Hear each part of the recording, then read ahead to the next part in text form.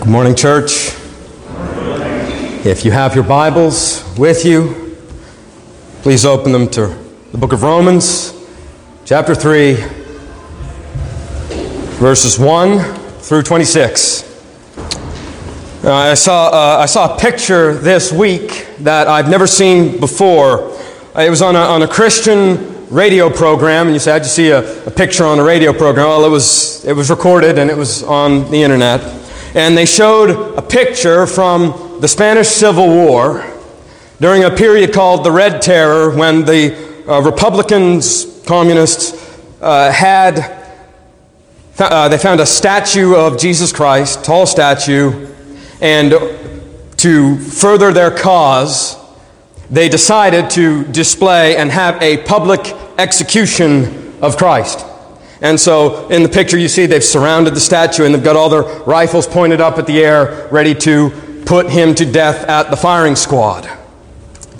And I saw this picture, I wondered why. There's a war going on. Why would a group of volunteers fighting in a war take the time to make a statement like this? To take time out of an existential threat to these people in order to execute a statue of Jesus Christ? Well, the answer is simple. They hate him. They hated him in 1936. They hated him in 33 AD. And people hate the Lord Jesus today. And in that program, there was a question asked about all of the outrage in the world right now. There's so much anger and so much fury. Really, it's incredible. And so the radio host asked the question. He said, who are they angry at? What is everyone so furious about? And that's an important question, because if you don't understand what has people so angry and where that anger is directed, you're not going to understand the goal. You're not going to understand what is being aimed at, what they're aiming to do. You're not going to understand what's going on. And what you need to realize is that all of the outrage in the world today over things like LGBTQ laws, abortion laws, even the extent and authority of the government, maybe especially that, all of it has little to do with laws and rights and science at all. At its most fundamental level, it is an attempt to remove God as the great decider. The center of this matter is that kind of self-worshiping cry that just comes naturally from the human heart, screaming, nobody will tell me what to do. No one's going to tell me what to be. No one's going to tell me what's right and what's wrong. I decide. It gets amplified to the point where even nature itself must be subjected to man's twisted, evil, unnatural desires. And people seek dominion over the creation order itself. Now, I know in the garden that mankind was given dominion over creation, but this goes further than that. People seek dominion over what God has instituted. Right? I will decide what is a man and what is a woman, not you. I will decide when my life is over.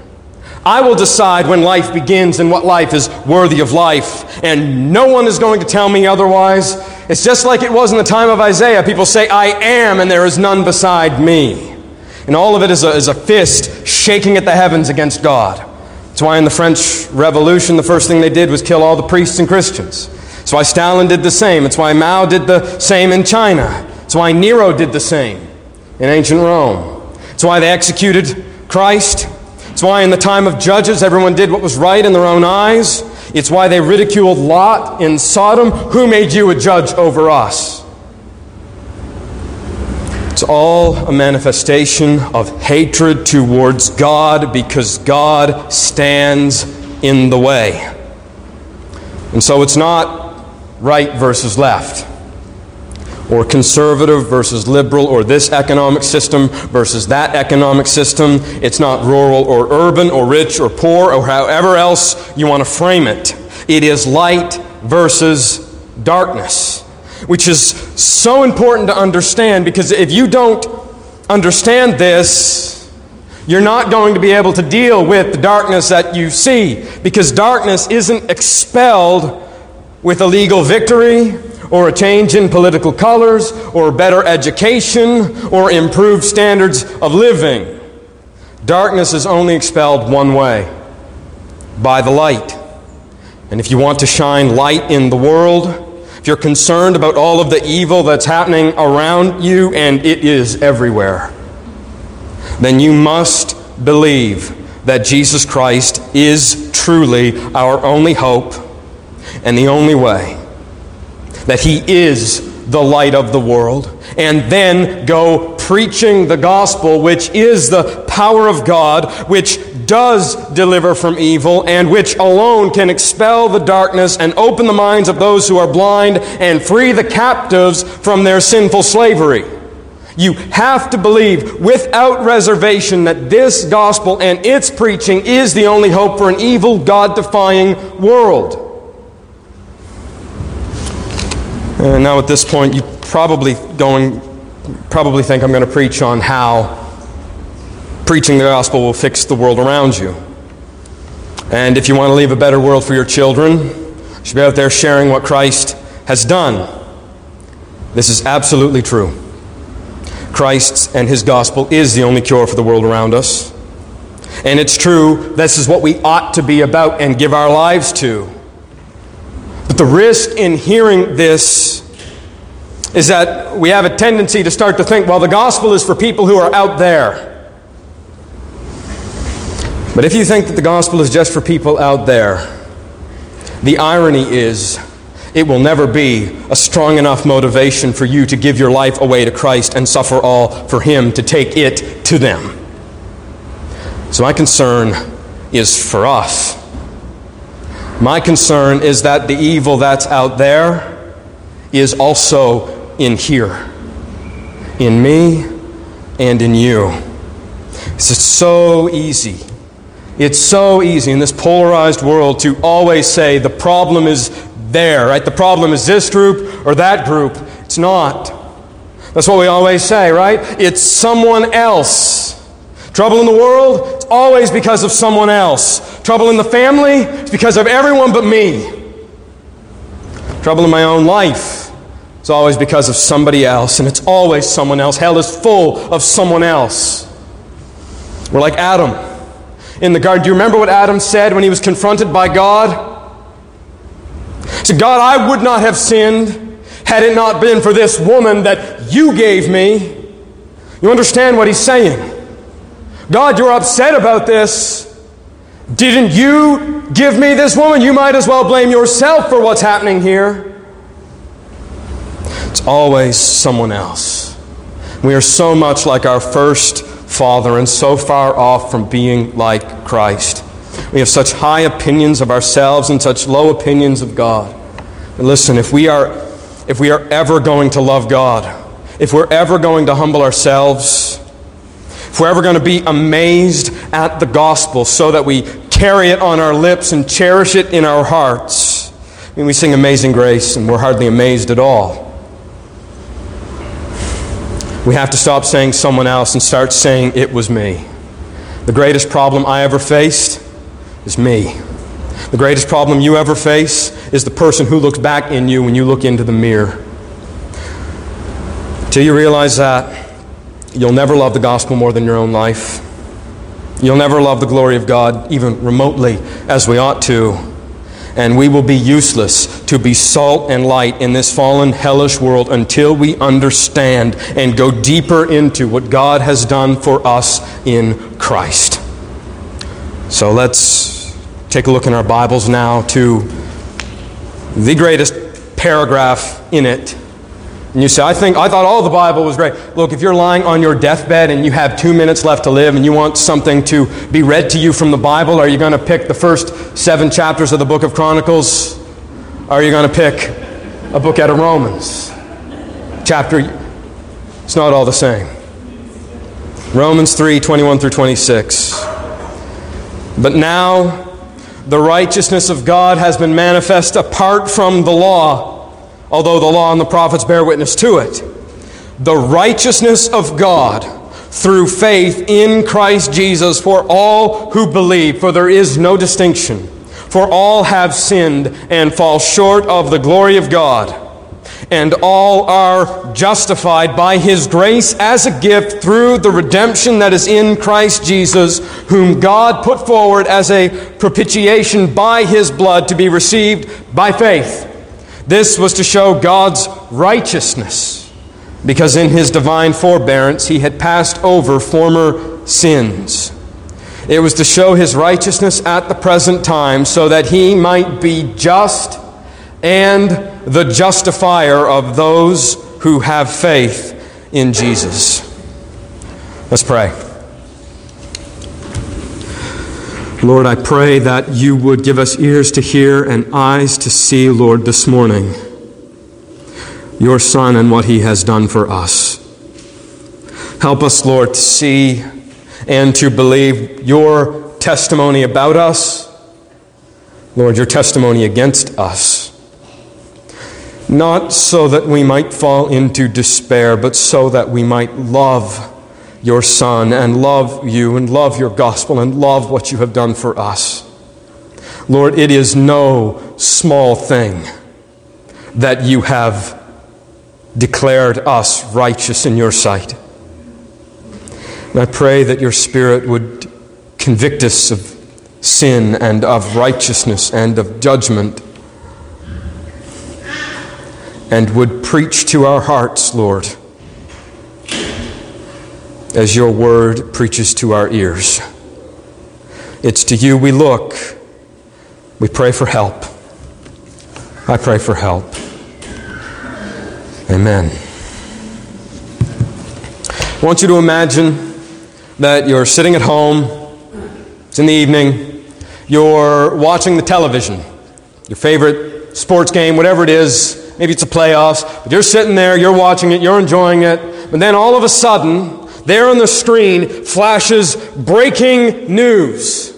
Right? We interrupt your program to bring you this news, and then the camera goes to a scientist, man, a lab coat. You know, he comes on, he says, "We found it. We have finally found a cure for cancer. We have it. No one's going to die from this disease anymore." And you're watching the game, you see this interrupted. What are you going to do? You're going to say, "That's really good news." You're going to call your wife or your husband in from the other room. You're going to say, "Hey, come, you've got to see this. Look, they found a cure for this disease. This is wonderful." And he's going to go on and talk about, "We work for weeks and months, and it's paid off every kind of cancer. Doesn't matter how far along it is, cured." And you're going to think, and you're going to agree, this is really good news. But as the breaking news broadcast continues to interrupt the playoff game that is happening, what's going to happen? 5 minutes, 10 minutes will go by, and eventually you're going to say to yourself, maybe not out loud, maybe out loud, "It's about time we got back to the game, I think. This is really good news. But I want to know who's going into the next game of the playoffs." And you agree that it's good news. It's good news for other people. Rewind. Let's play it again. You're in a hospital bed. You're dying. Your body has been ravished by the disease, and you have months left to live. To take your mind off of things, you're watching the sports game. And then, in the middle of the game, flashes across the screen, breaking news. And it says, we interrupt this broadcast to bring you this breaking news. And then it cuts to the same guy in the same coat, same news. And he says, "We have found a cure for cancer.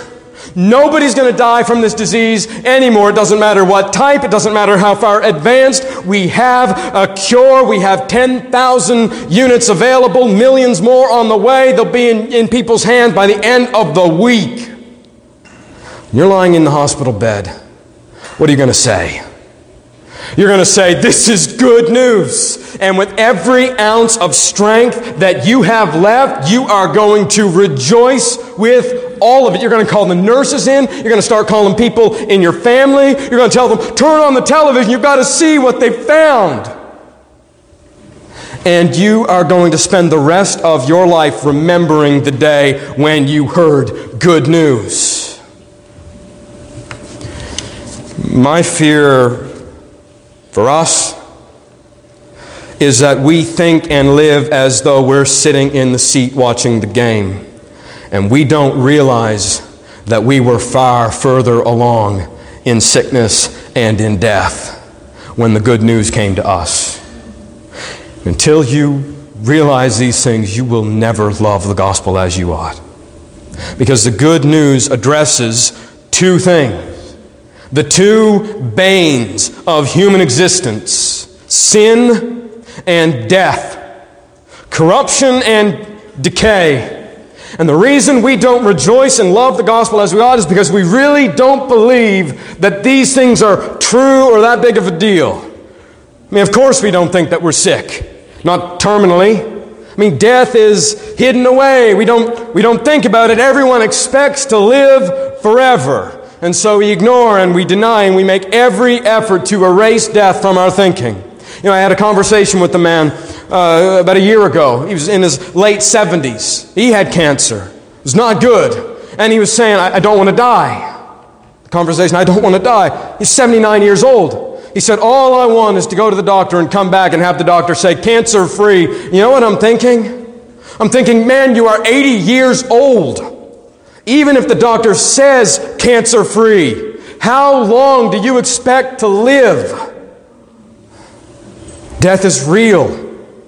You can't hide away from it. Everybody in this room will die. It's just a matter of time. And not only do we face death, we are evil. You heard that right. Human beings are evil. And I don't just mean the ones out there. I mean the ones in here. I mean the one up here. That's why we die. The Bible calls evil sin. And we've even sanitized the word sin so that it hardly churns the stomach. But evil, when we hear the word evil, we think, well, that's reserved for the most horrid of criminals. And so the world around you and your own pride, it recoils at the thought of us actually being evil. Right? Being lumped in with the worst of the worst. How many of us really believe the Bible's testimony about us? That there is nothing good in you. That no one seeks God. There is no one righteous, not even one. And by the way, these aren't my words. Jesus says himself in Matthew chapter 7, you are evil. You know who he's talking to? He's not talking to the Pharisees in that passage. He's talking to good parents who give good things to their children and take care of them. If you, being evil, know how to give good gifts to your children, how much more will God give good things to those who ask him? Elsewhere, Jesus says there is no one good but God. Because of the endless conditioning that we have received, not only to ignore evil, but deny it and justify our bad deeds. Nobody seems to believe this. Even Christians hardly seem to believe it. And because they don't believe it, the gospel has no grip on their lives. They find no motivation for it. The demands that Christ makes seem to be too much. We find no joy in them. The suffering's too great. And we start to grumble. Right? God is meddlesome, interfering with my life.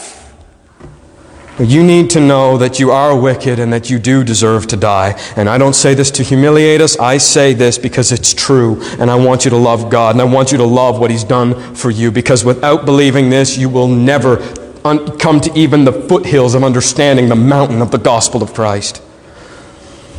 You'll just continue to be like the person sitting in the chair wishing the game would come back on. If you need convinced that all have sinned, you don't really need to look any further than a child. Now, I have 3 children. I love them dearly, but listen, nobody has to teach them how to sin. Nobody. You who are parents or work with children, let me ask you, did you ever have to teach your children to lie? To lie to you? Did you ever sit down your child and say, hey, look, I know that sometimes you're going to see other people and they're going to have things that you want, and what you need to do when you see that is you need to go over there, push the kid down, and take it. Do you teach them to? No, nobody teaches them to do that. They do it automatically. They do it on their own. It comes right out of the heart. Nobody has to teach a child to be cruel. Nobody has to teach a child to be selfish. Nobody has to teach a child to be unkind.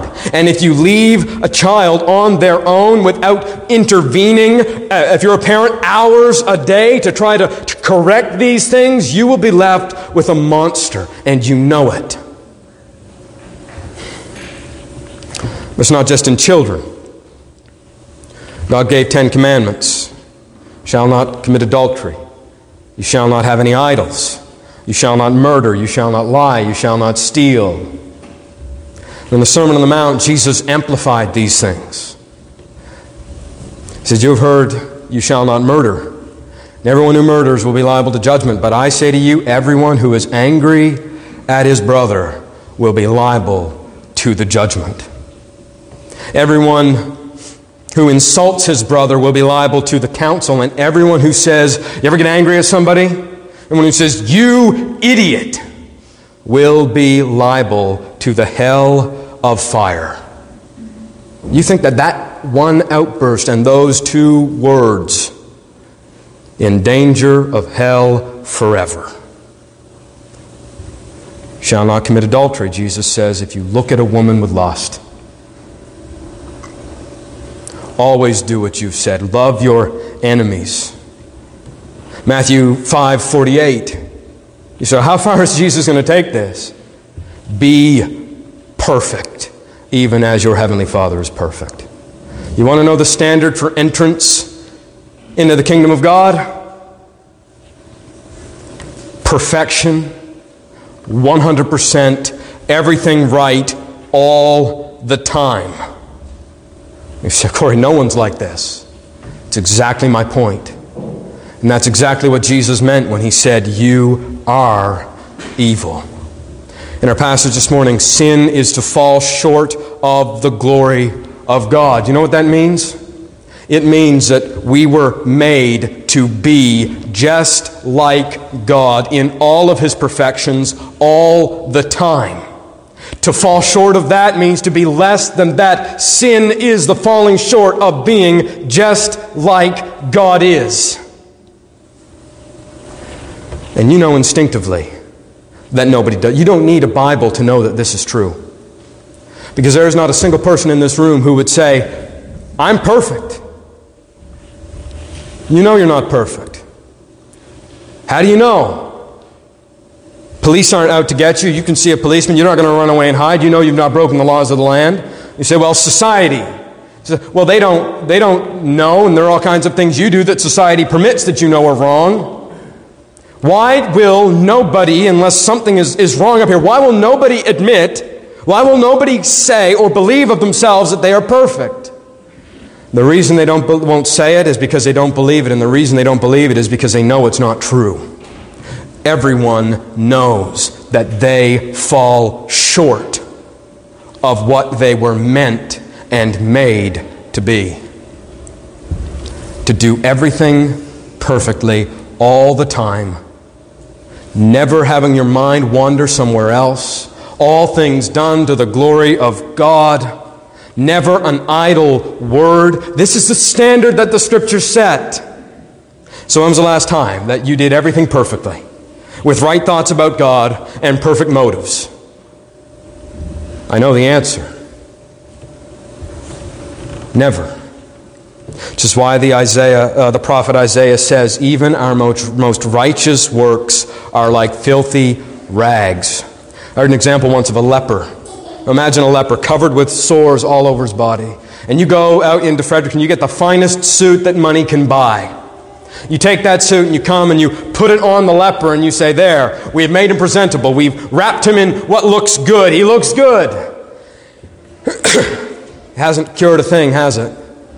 Because even though you put him in the finest suit, it's only going to be a matter of time before the corruption of that man's body bleeds through the suit, and the good suit becomes just as defiled as him, so much so that not a single person would even want to touch it. All of our good works, even the best of them, are like filthy rags. When we compare ourselves to Christ, how can it be anything but? I mean, imagine we have a scale of righteousness. I've used this example before, but imagine a scale of righteousness. And on one side, you have the absolute worst people that you know, or the worst people who have ever existed. And you put them over there.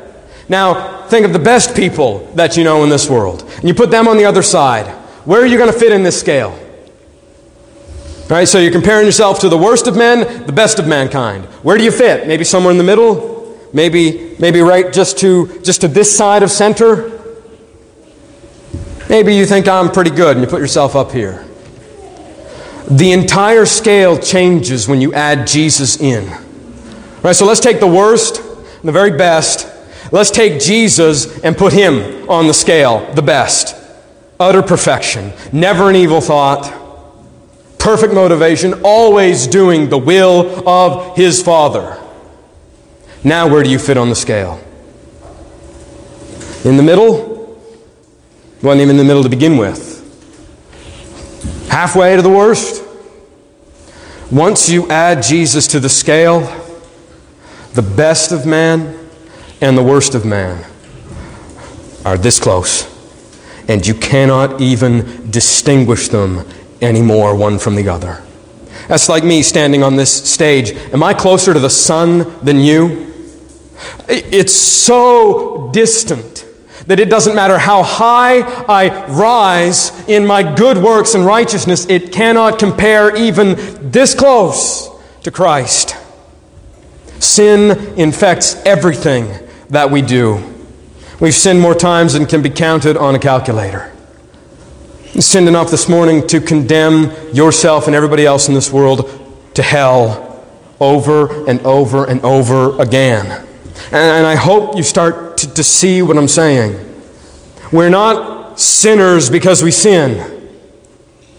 It goes much deeper than that. We sin because we are sinners. Jesus doesn't say, you sin and so sin enters the heart. He says, sin is in the heart and that's why it comes out. Pollutes everything we touch. It's like you have dirty hands. If you have dirty hands, what clean thing can you grab hold of and it still be clean? For anything to be clean, you must be cleaned. Because of that, because of our sin, you know what we deserve. When you read the news, you see what's going on in the world, it makes you cry out for justice, doesn't it? Right? Because you know what is right and you know what is wrong. And more than that, you know that those who do such things deserve to die. Where you stumble is confessing that those things are true for you. Never me. I would never do something like that. How do you know? How do you know that you would never do something like that? There are things that you said you would never do when you were a child that you did as a teenager. And there are things that as a teenager you said, I will never do that. And then as an adult, not only did you do them, but you enjoyed them. You don't know your heart. You don't know yourself. You don't know what you're capable of. I mean, all the time you see these experiments they do. I read about one the other day, and a man in an experiment in the 70s put something like 12 people on a raft and let them go out for 3 months, and by the end of it, they were trying to murder each other. You read about ancient sieges in times past. The city is surrounded. All food is cut off. You know what the Bible says? It says, the most pristine among you, the woman so refined that she wouldn't allow her foot to touch the mud. In those times of distress, what's in the heart is brought out to the point where this woman would want to eat her own children. That's the testimony of the prophets of God against His people. The only reason why we haven't fallen further than we have is because God in His mercy has held us up. God has. You owe it to Him. You know what? The reason why you're not as bad as the worst people that you know, you owe it to Him. He's preserved you. But the evil is in there and it flares up all the time. And given enough time, it starts to take hold. Given some more time, it starts to become a trophy. How many people boast about how they ripped somebody off in a deal? Or they boast about how many people they've slept with? Or they boast about how proud they are of themselves? Everyone knows what we deserve because of this. Romans 1:32. Everyone knows they deserve to die because of sin. They deserve to die. But it's suppressed, it's ignored, it's justified, it's denied, but it's there. I mean, death hangs over all of us. And it eats people alive. Death controls you.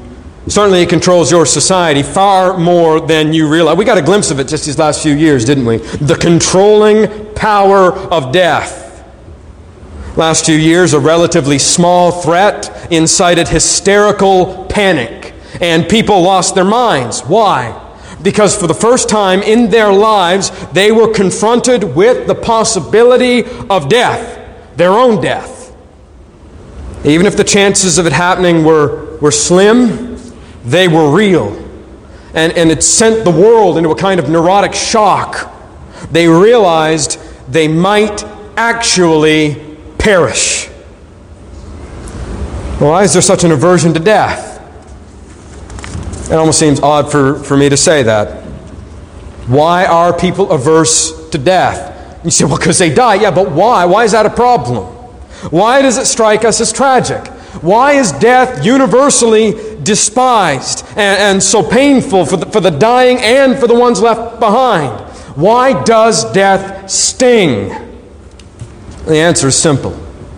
Because you and I, and everyone else who has ever lived, was not made to die. I'll say that again. You were not made for death. I hate it when I hear people say, death is natural. Death is just a part of life. It's not. Don't say that if you're a Christian, because that is a gospel-denying lie. Death is the end of life. It's the great enemy that Christ defeated. Death is the opposite of life, and it's not natural either. It's supernatural. I'm going to repeat that so you can hear it again. Death is not natural. It is supernatural, because it is born out of a supernatural curse. And it was never intended to be part of this creation. In the beginning, God creates everything, and He creates it good. God did not make Adam and Eve to die. He made them to live. But what happened? What did they do? Why did they fall? Why did they and everyone after them perish? If God did not make them to die, why do we die? Because they reached out in rebellion against God and were cursed unto death. To the woman, Genesis 3:16, He said, I will surely multiply your pain in childbearing. In pain you shall bring forth children. Your desire shall be contrary to your husband, but he shall rule over you. And to Adam He said, because you listened to the voice of your wife and have eaten from the tree of which I commanded you, you shall not eat of it. Cursed is the ground because of you. In pain you shall eat of it all the days of your life. Thorns and thistles it will bring forward for you, and you shall eat the plants of the field. By the sweat of your face you shall eat bread till you return to the ground. For out of it you are taken, for you are dust, and to dust you shall return. You ever seen older pictures of philosophers or the like, and you'll see them, and in the painting they have a skull in their hand and they're looking at it? Have you seen that? Or maybe they've got a skull on their desk. You say, yeah, I have seen that. It's kind of morbid. What's going on there? The reason they have a skull is to remind them that they will die. The reason they have a skull on their desk is as they're working, it reminds them, you will die. Solomon says the wise man contemplates his death. And there is a sense where all philosophy deals with death, because there is something in us that knows death is not the way things were meant to be. That says we weren't made to die. And it fills us with anguish because it's just not right. It's not natural. It's imposed by God supernaturally as punishment for sin. You wonder, that's why your cells eventually stop. It's not because they wear out, not ultimately because the sun knocks some of the DNA out of place. Your body has ways of dealing with that. The reason why people grow old and die is because God has ordained that those who sin against Him will perish. And death is the misery of all thinking men. One of the reasons why our culture is so carefree and cavalier about death is because they've stopped thinking. But if death is all there is, why do you exist? What's the meaning of life? What's the meaning of your life? If in the end it's blown away like dust and ashes, what matters? I mean, young people, you look up to your fathers, you admire them. They will die. And what will become of all of your admiration? And your spouse, your husband, your wife, you pour out affection on your spouse. But they will die. And what will have become of all of your affection? And parents, you love your children. You leave a way for your children. But one day they will die and you don't have any guarantee of not seeing it. And then what will become of all the preparations that you made? And you, what does it matter if you're strong? You will die in weakness. What does it matter if you're smart? You're really intelligent. Do you know what's going to happen? You are going to watch your brain crumble away. If you're rich, you're well off, you will die. And who will enjoy your labor then? This is why Peter says you were redeemed from the futile ways of life inherited from your forefathers. Because this really is futile.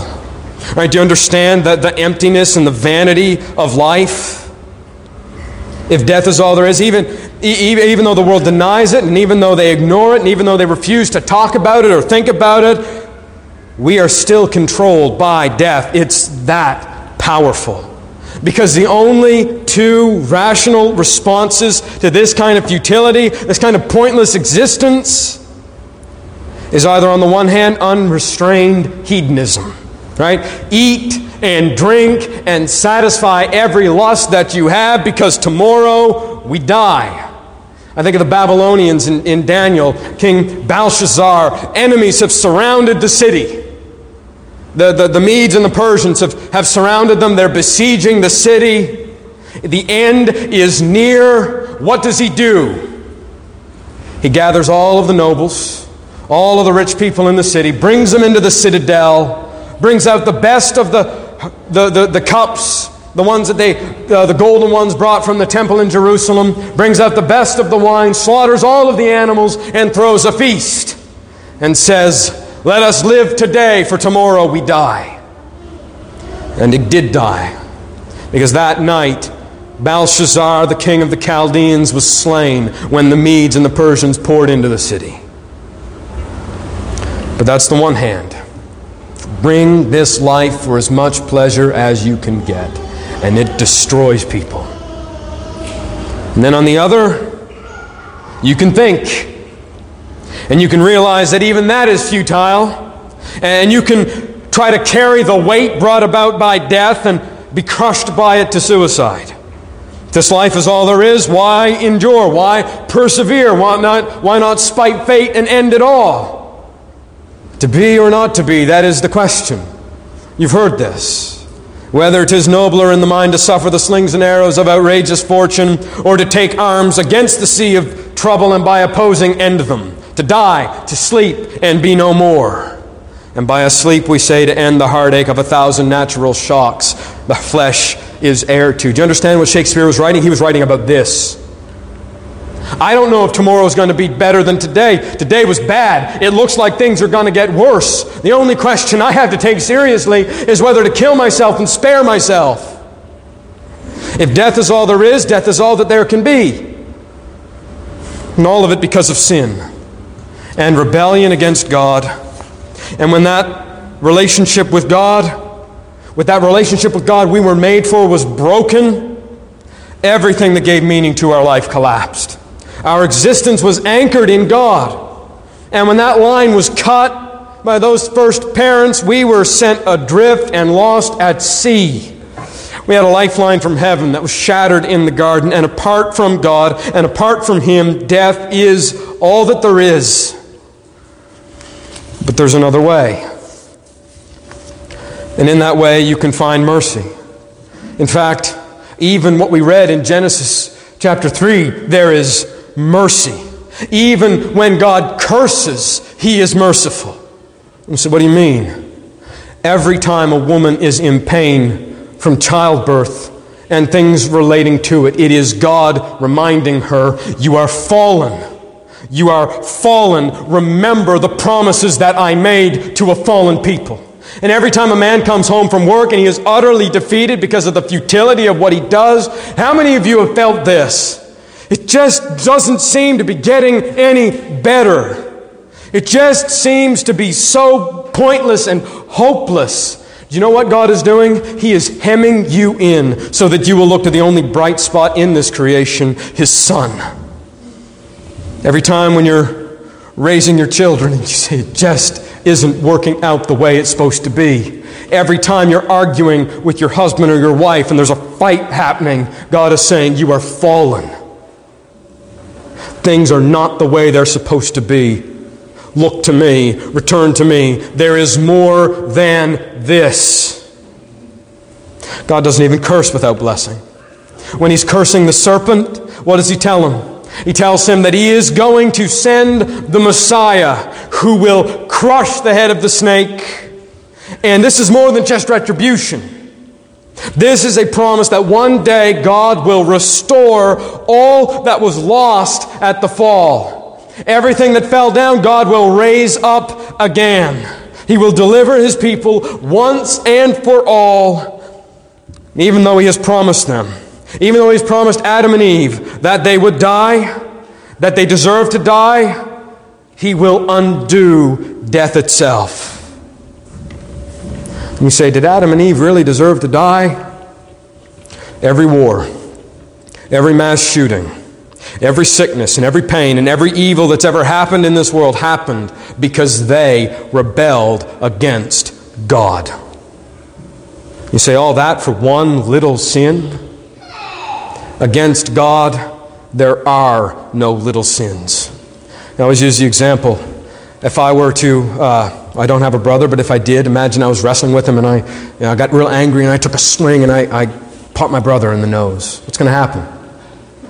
Mom's going to come and say, hey, cut that out, boys. But imagine I do that to a stranger on the street. What's going to happen? Police are going to get called. Police are going to come. Now imagine the police officer gets there and I take a swing at him. I'm going to jail. I'm going to have my day in court. Imagine I have my day in court. I see the judge up on the bench. I'm angry. Why has that judge got me here? I get out of the seat, run over, go to take a swing at the judge. I'm going to jail for a long time. Imagine I get out. Queen, bless her heart, she's in town. She's coming through in her motorcade. I run to take a swing at the Queen. You know what's going to happen? I'm going to get shot before I get there. The action was the same in every instance. The action, what I did, was the same thing every single time. What changed? The authority, the preeminence of the one I was offending. Who is more preeminent? Who has more authority than God? This is why when Adam and Eve did reached out and take hold of a fruit and eat it when God said no, that's why that sin was enough to plunge the whole of the universe and send the whole of creation groaning in pains of childbirth. Because they offended the glory and the authority and the majesty of the infinitely worthy God. And so what does God do? He pronounces judgment. He has to. He's God. But even in this judgment, He promises salvation. And afterward, Genesis 3:21, do you know what the first death in the Bible is? It's not Cain and Abel. God Himself slays an animal in Genesis 3:21 and covers the nakedness and the shame of Adam and Eve. The first blood shed in creation is shed by God Himself to show Adam and Eve mercy. They learned a lot in how God treated them because of their sin. He says, on the day you eat of it, you will die. They don't die. They go on to live for another 1,000 years. Because God has made for them coverings and covered their sin by the shedding of blood. But after this, things don't get better, do they? After God shows mercy, you might expect thankfulness would compel people to act a little better, but that's not what happens. It gets worse, doesn't it? We say, how bad does it get? Cain and Abel. Sin didn't happen slowly over, we think, well, maybe it's here and it just slowly gets worse. No, when they fell all the way to the bottom.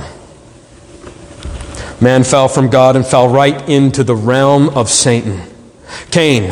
You know what the Bible says about Cain in 1 John 3:12? It says Cain is of the evil one. Of him. Not just for him, not captive to him, but of him, belonging to him. Cain of the evil one, defined by him, empowered by him. You wonder, what is a chief characteristic of Cain? You want to know who Cain is? He is of the evil one. And what does he do? You say he kills his brother. It's worse than that. When John says Cain killed Abel, he uses a word in the Greek that means to butcher. And in the ancient world, there were no butchers. You would go to the temple and you would sacrifice an animal, and then it would be butchered and taken to market. Animals were killed as offerings to God. Cain, in his hatred towards God, you can almost imagine him saying, God, you don't like my sacrifice? You like my brother's sacrifice better? You want a I'll give you a sacrifice. And probably Cain sacrificed his brother. That's the picture that is being painted by John, and it's not a pretty picture. Cain is of the evil one, and Cain is not an isolated instance. Cain is what every one of us who were in the realm and held captive to and under the power of the sway of the evil one were. Cain is where Cain lived, where we lived. Not only were we fallen and not only in love with sin, but we hate and are hostile to God. It gets worse. Genesis 6:5 says, the Lord saw that the wickedness of man was great in the earth, and that every intention of the thoughts of his heart was only evil continually. It's God's testimony about our hearts. Sometimes people say, well, God knows what's in my heart. What a terrifying thought. God knows all of those things that you've thought that you wouldn't dare share with your closest friend. God knows what's in the heart. And He says every intention of the heart is only evil all the time. You know what was happening in Genesis before the flood? Murder, primarily, from what we have in Scripture. People were killing one another, hunting one another for sport. Lamech wrote a song about it. He said, these two men offended me, sings to his wife, and I killed them both. Nobody's going to offend me again. The blood of the innocent was being shed all over. People were hunting one another for sport. Every intention of the thought of his heart was only evil all the time. You say, yeah, well, that was before the flood. God dealt with that. No. Genesis 8:21, after the flood, God makes a covenant of preservation with Noah. And He says, even though people are so evil, I will never again curse the ground because of man, even though the intentions of his heart is evil from his youth. You read that story and it's amazing, isn't it? All that water could not wash away sin. All that water could not make people clean. It couldn't even put fear into those who were saved from it. Because Noah, you remember what he does when he gets off of the ark? He gets drunk. And then there's the perversion of his son Ham. And then the Tower of Babel. And then in chapter 19, Sodom and Gomorrah. This is our heritage. This is what we inherit in the world. Sin and death and hatred to God. Jesus' own testimony is that we hated God because God is light and we are evil, if you want to know why. Genesis 3:19 through 20, or John 3:19 through 20, and this is the judgment. The light has come into the world. Jesus has come into the world. But people loved darkness rather than the light. And the reason they love darkness rather than light is because their works were evil. For everyone who does wicked things hates the light and does not come into the light, lest his works should be exposed. Those letters are written in red in your Bibles. And it's God Himself, Jesus, saying that, you want to know what people are like? Turn over a rock and you see all of those insects that hate the light and scurry away so that they're not exposed. That's the nature of man. Sinful, evil, light-hating, murderers of God. And so we're left with the question. How can a holy, righteous God be kind and show love towards an evil, sinful people? How can God, who is perfectly just, be merciful to us who are perfectly wicked? It's not an easy task. God is just, and because He is just, He must punish sin. I mean, you probably saw in the news the other day, just this last week, Supreme Court of Canada said life without parole is too much for a mass murderer. Far too much. So the man who killed the police officers in Moncton should have his parole hearing coming up in the next couple of years. Or you might have heard about a doctor in Quebec a couple of years ago, murdered all of his children. 3 of them, drowned them. And the court said, it's okay, he was under a lot of stress. And they gave him a year of probation. Or recently in the States, a man who was high as could be, on mushrooms, took a broom handle and beat one of his professors, crushed her hands, crushed her arms, crushed her face. When his day in jail came, he's not responsible for it. He was high. We'll let him go. What do you think of judges like that? Is that just? You know it's not just. In fact, you get angry because you know it's not just. You get angry because you know that is not right. That is not justice. Any judge who is going to be just must punish sin. must deal with evil. Do you see the problem now? We've just spent the last however long seeing that we ourselves are evil. What would you think of a God who just took all of your sin and swept it under the rug and let you go free? So we were singing about God has redeemed sinful people. How? How can God do this? How can God forgive us and not be like one of those unjust judges? Romans 3 tells us how God can save a sinful, evil, death-deserving people like you and me. How can a God who is perfectly just forgive the sins of man? How can He be just and declare His people righteous? How can He be just and not deal with our sin? You think about this. Satan fell. From what little information we have in the Bible, Satan fell. And when he did, he encountered perfect justice. And everybody in heaven, the angels, they looked and they said, God has done what is right. Imagine how it shook the heavens when Adam and Eve, though met with justice, found a promise of redemption. This troubled heaven. If there were such a thing as angel philosophers, this is the question that troubled them from the time of creation to the cross. How can God be just and forgive wicked people?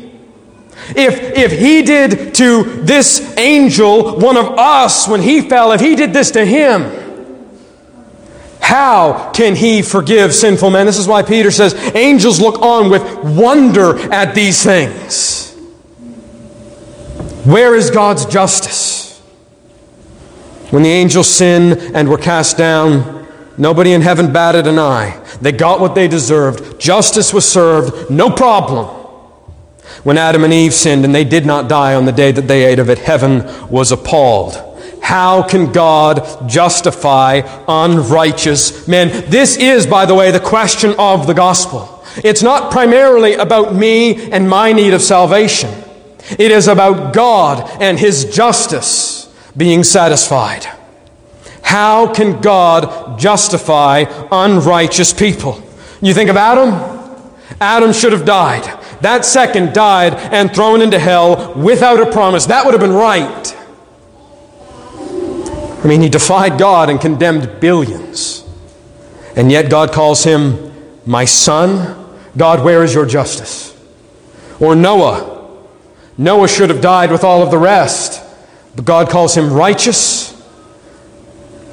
You think a drunken man is righteous when he gets out of the ark after having been delivered? Where is your justice, God? Or Abraham, a friend of God. He doubts God and puts his wife into danger, lies about his wife to save himself. God, where is your justice? Or David.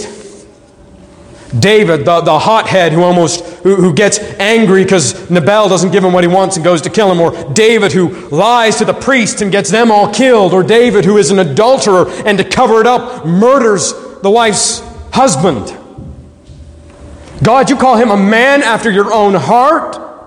God, you call him your son. Where is your justice, God? Or us who sin every day. When we hold up our hands and say, Lord, thank you, God, that you have redeemed us from the curse. Is it not right for the angels in heaven and Satan to come and say, God, where is your justice? Do you get it? You see the problem? We are evil and we deserve to die. And not just in 80 years, but every one of us right now ought to drop down through the floor into hell this very second. And the only thing that could be said is that the judge of all the earth has done what is right. But we're not going to do that, are we? We sing songs and rejoice, right? We're going to go, we're going to be with Him. We're going to see Him face to face. Right? That a sinner like me will stand in front of Him and not be destroyed. Why? How can God save a sinful, rebellious, fallen people while at the same time maintaining justice? Is it because the justice of God is diminished? Right? Has he forsaken righteousness? Proverbs 17:15, he who justifies the wicked and who condemns the innocent, both of them alike are an abomination to God. How can God forgive us and not become an abomination to himself?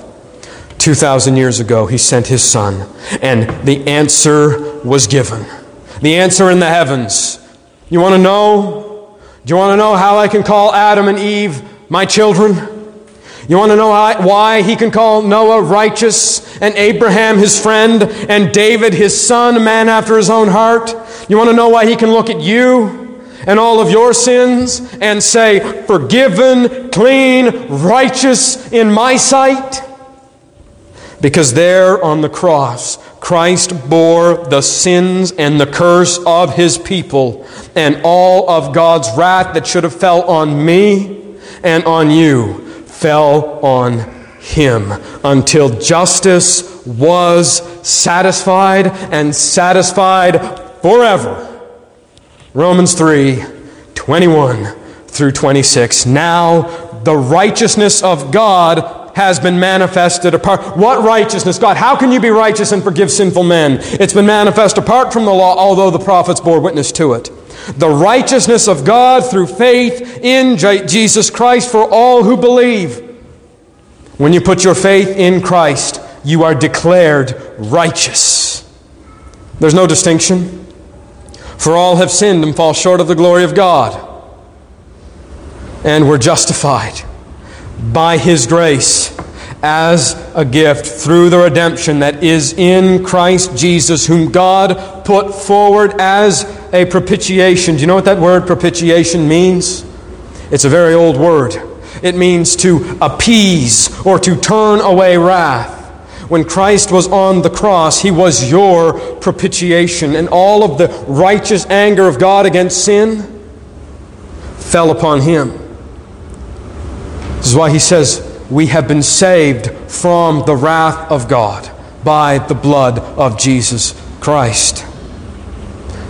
Received by faith. This, verse 25, this was to show, or in other words, to demonstrate God's righteousness. You say, why does God have to demonstrate his righteousness? This is what this is about. God has to demonstrate his righteousness because in his divine forbearance he passed over former sins. This is exactly what we've been talking about. God, how can you pass over all of these sins? You are supposed to be righteous.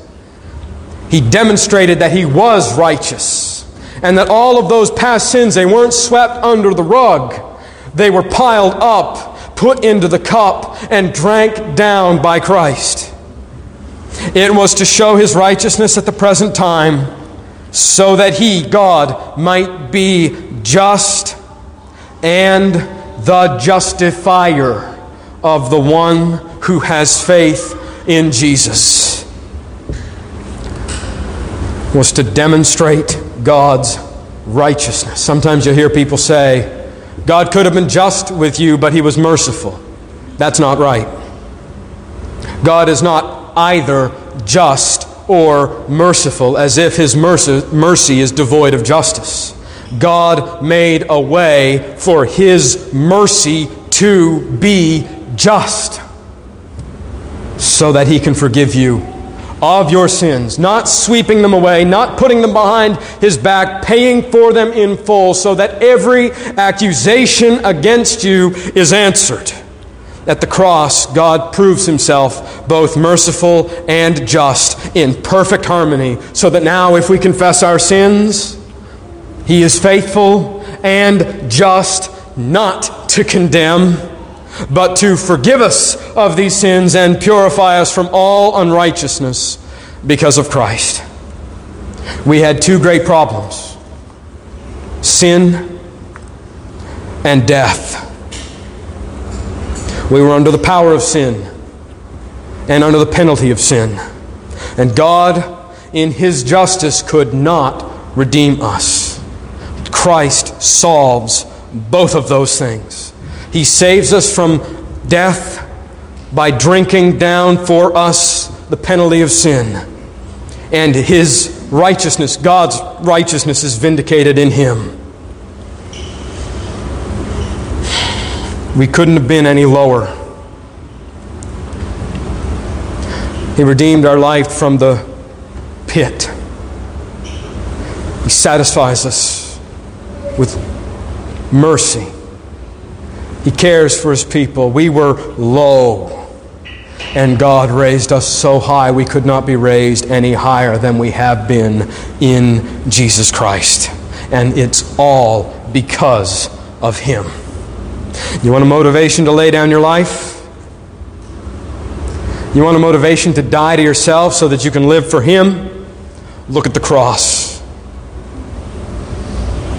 You're still under the power of sin and terrified of the penalty of death? Run to Christ. If you're here this morning, you say, I don't know Him. Run to Him. You say, I don't have any strength. Then take hold of Him. My grip's too weak. Then fall on Him.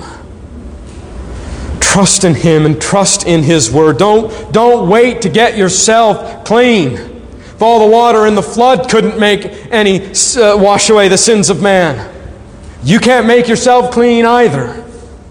But He can. And Christ will have you.